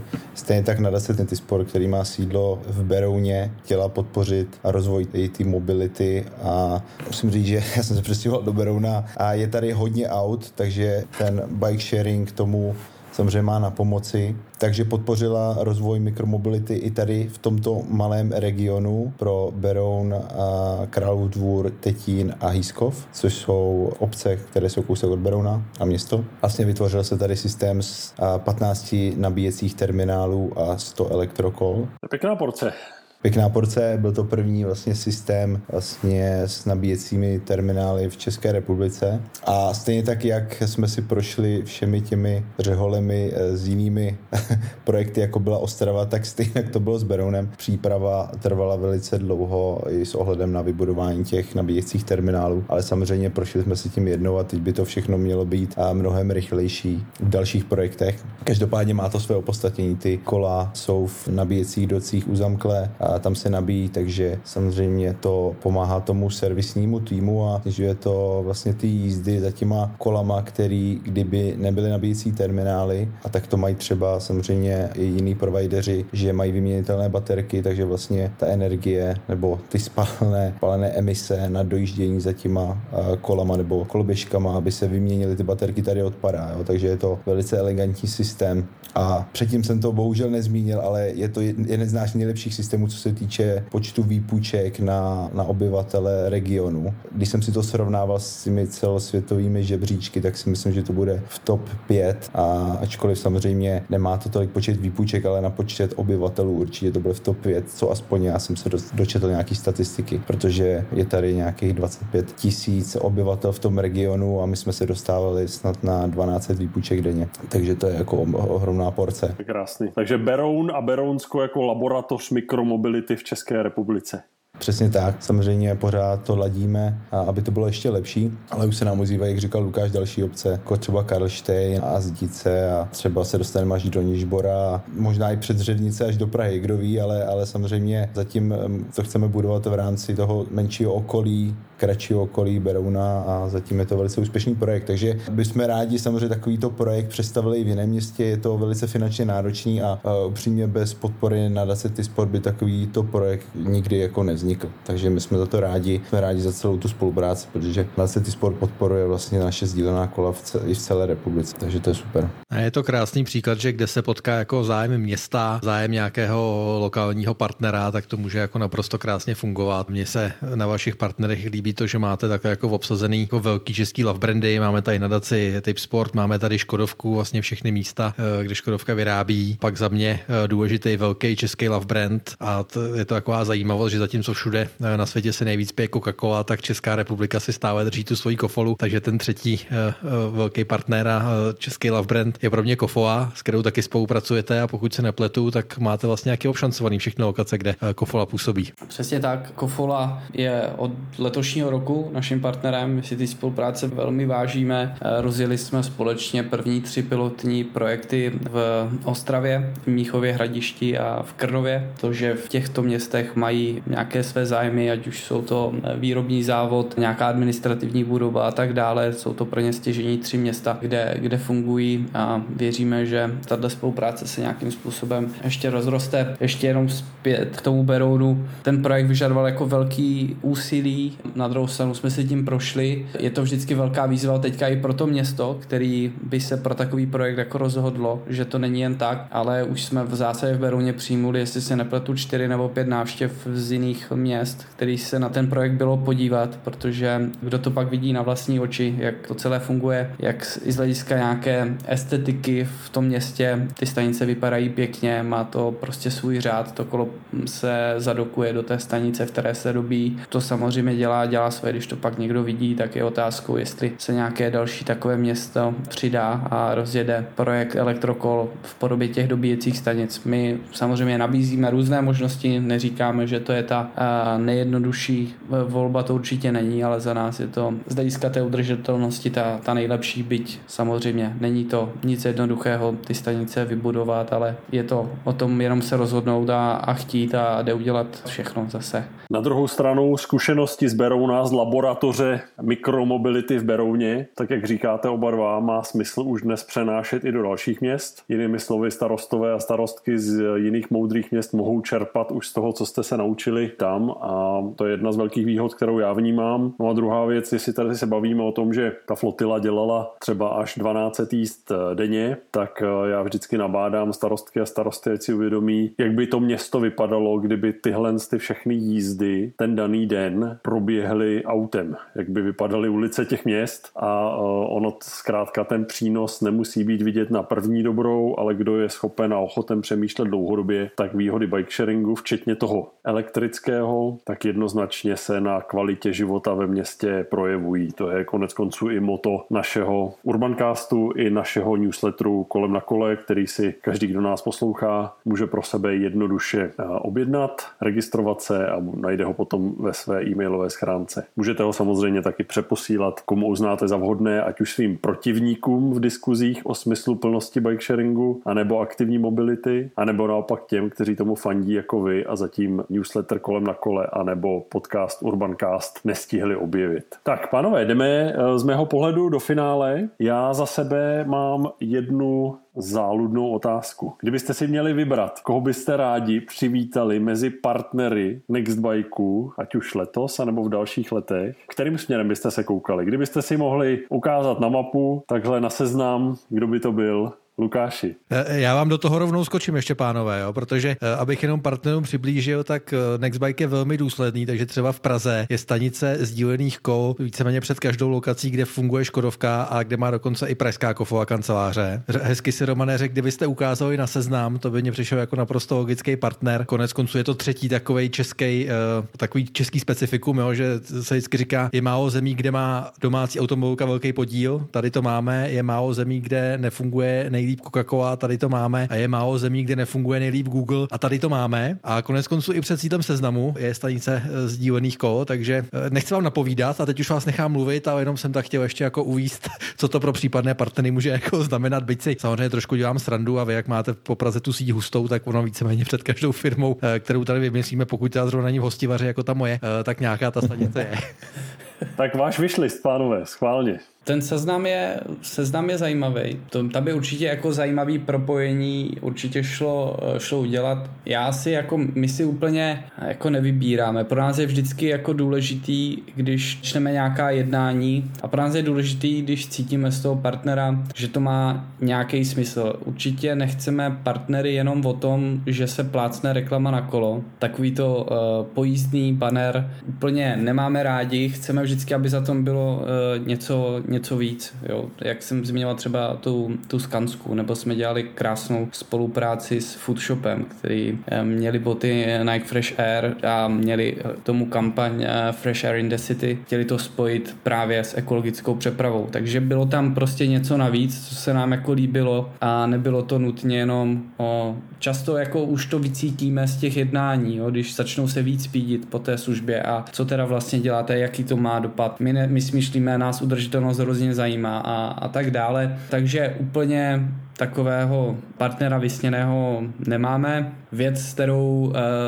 si pohrávám jako já, je třeba nějakým způsobem ještě využít ty přepravy, které děláme. Dát jim ještě nějaký další jako vyšší smysl, protože musíme vnímat ten kontext. Přepravujeme nějakých 10 000 lidí za den na těch kolech, což je super, ale těch 10 000 by třeba mohli klidně i něco vést ještě.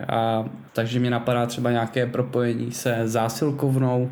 Tam mě napadá teďka jako jedna z prvních, protože si myslím, že je v tomto směru taková progresivní a inovativní. Takže to teďka mě tak napadlo, ale vysněný, o tom se tak asi nedá mluvit. My jsme s řadou partnerů už komunikovali někde, neměli zájem, jiná strategie, nehodí se do konceptu, nemáme budget, je tam vždycky řada zpětných jako vazeb, takže asi takto. Já bych doplnil Lukio, on teď dělá víc ten obchod, tak samozřejmě ten je víc kontaktu s těma partnerama a já potom mám na starosti marketing, takže on mi předkládá ty partnery, s kterýma pak já pracuji. Ale když Lukáš mluvil o tom trošku vyšším smyslu, tak jsme trošku opomněli ten vyšší smysl už v těch jízdách je, že my spolupracujeme s nadačním fondem Kapka naděje a vlastně z každé placené výpůjčky přispíváme 1 korunu na vlastně onkologické pacienty. A minulý rok jsme vlastně takhle přispěli 250 000 korun a ne my jako firma, ale konkrétně všichni uživatelé, kteří s náma jezdili, tomu dopomohli. Jo. Takže ten vyšší smysl tomu z tohohle pohledu snažíme dát a jsme rádi za tuto spolupráci, protože ten projekt o Kapku lepší jízda se nám moc líbí a my doufáme, že tento rok budeme moc vlastně vyšlapat společně všichni mnohem více. Za mě perfektní, já věřím, že nás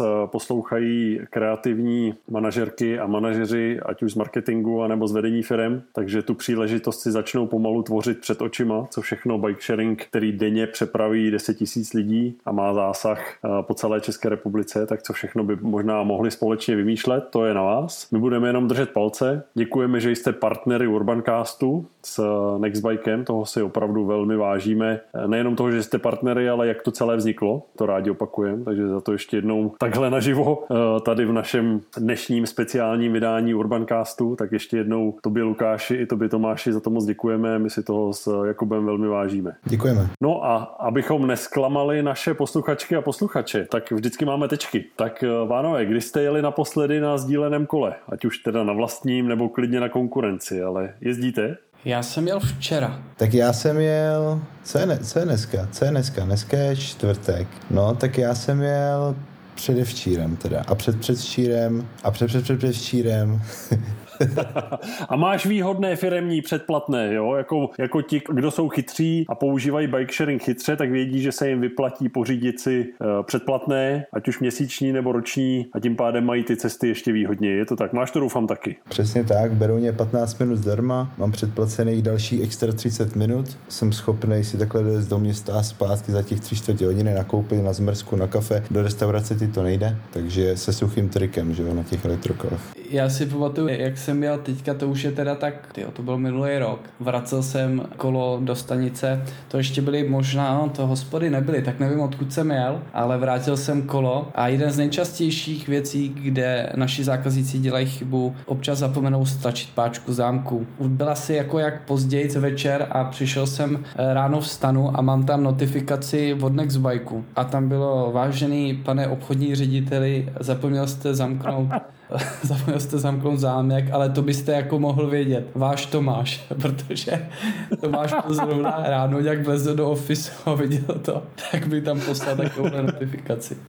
Takže je vidět, že skutečně běžné trampoty běžného uživatele bike sharingu se nevyhýbají ani zakladatelům Nextbike Česká republika. Dostal si 320 pokutu za to, že jsi to zaparkoval někde mimo, Lukáši, anebo to bylo v zóně a jenom si nezamkl? Bylo to na stanici a zapomněl jsem zamknout. Tak jsem pak ráno, jak jsem šel s pejskem, tak jsem k té stanici šel a zacvakl jsem, aby nemusel vyjíždět náš servisní tým. Ale teďka ještě, abych to neprodlužoval, jo, tak to se mi stalo i mojí přítelkyni, která taky takhle zapomněla. Pak to zjistila a věděla, jak jsem jako trošku, ne že alergický, ale že často říkám, že to je častý problém u nás. A jela k tomu kolu, jako nic mi neřekla a prostě běžela rychle to zamknout, hlavně aby se to nikdo nedozvěděl, že ona zapomněla zamknout. Takže takový, to se občas prostě přihodí. Paní ředitelová, no, to... No tak pánové, to jsou krásné zážitky, tak říkají zatáčení. Já nevím, jak ty, Kubo, já bych šel do finále. Moc krát děkujeme za to, že jste si udělali čas na naše posluchačky a posluchače Urbancastu, který děláme hlavně proto, že věříme ve smysluplnost aktivní městské mobility. Bike sharing je toho nedílnou součástí, jak kdo jiný než jednička na českém trhu. Tak Lukáši, Tomáši, moc krát děkujeme, že jste si na nás udělali čas. Přejeme, aby se vám dál vedlo. My moc děkujeme za pozvání a zároveň držíme palce, vážíme si toho, co děláte.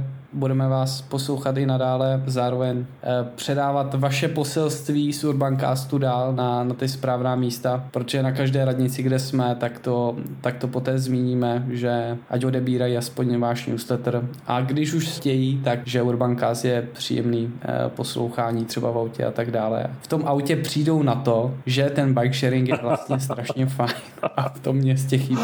Já jenom možná ještě teďka jenom si dovolím doplnit, my jsme se teď bavili s Romanem v rámci jednoho kolu. Já jsem říkal, že jsem jel na kolo, abych se jako zamyslel. Po 2 hodinách jízdy mě nic nenapadlo. On říká, no to je jako jasný, na kole ti nemůže nic napadnout, protože na kole tu jízdu vnímáš všema smyslama. Musíš koukat, posloucháš, cítíš prostě na kůži ten. Když to v autě, kde seš jako odizolován od vlastně vnějšího světa, řídíš tak nějak poloautomaticky až zcela automaticky, tak tam naopak se dá přemýšlet. Takže já moc děkuju za tu poznámku, že při poslechu Urbancastu v autě to možná někoho taky jako takhle napadne a opravdu to takhle asi funguje. Takže já jenom taky moc děkuji, že jste se na nás udělali čas. Stihli jsme to za hezké 2 až 4 hodinky, takže bude naše standardní rozhovorová délka podcastu a já se budu těšit někdy příště, protože trh se vyvíjí, novinky přicházejí a myslím, že to rozhodně není naposledy, co se takhle ve 4 vidíme. No, tak já taky díky. Pánové, ať vám to jezdí a ať to jezdí těm, které vyvozíte. Mějte se, ahoj. Děkujeme, ať vám to mluví. Ahoj. Ahoj.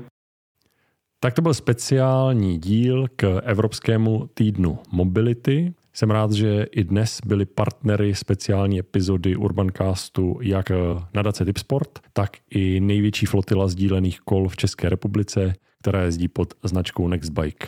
Zítra se zase těším. Taky, mějte se.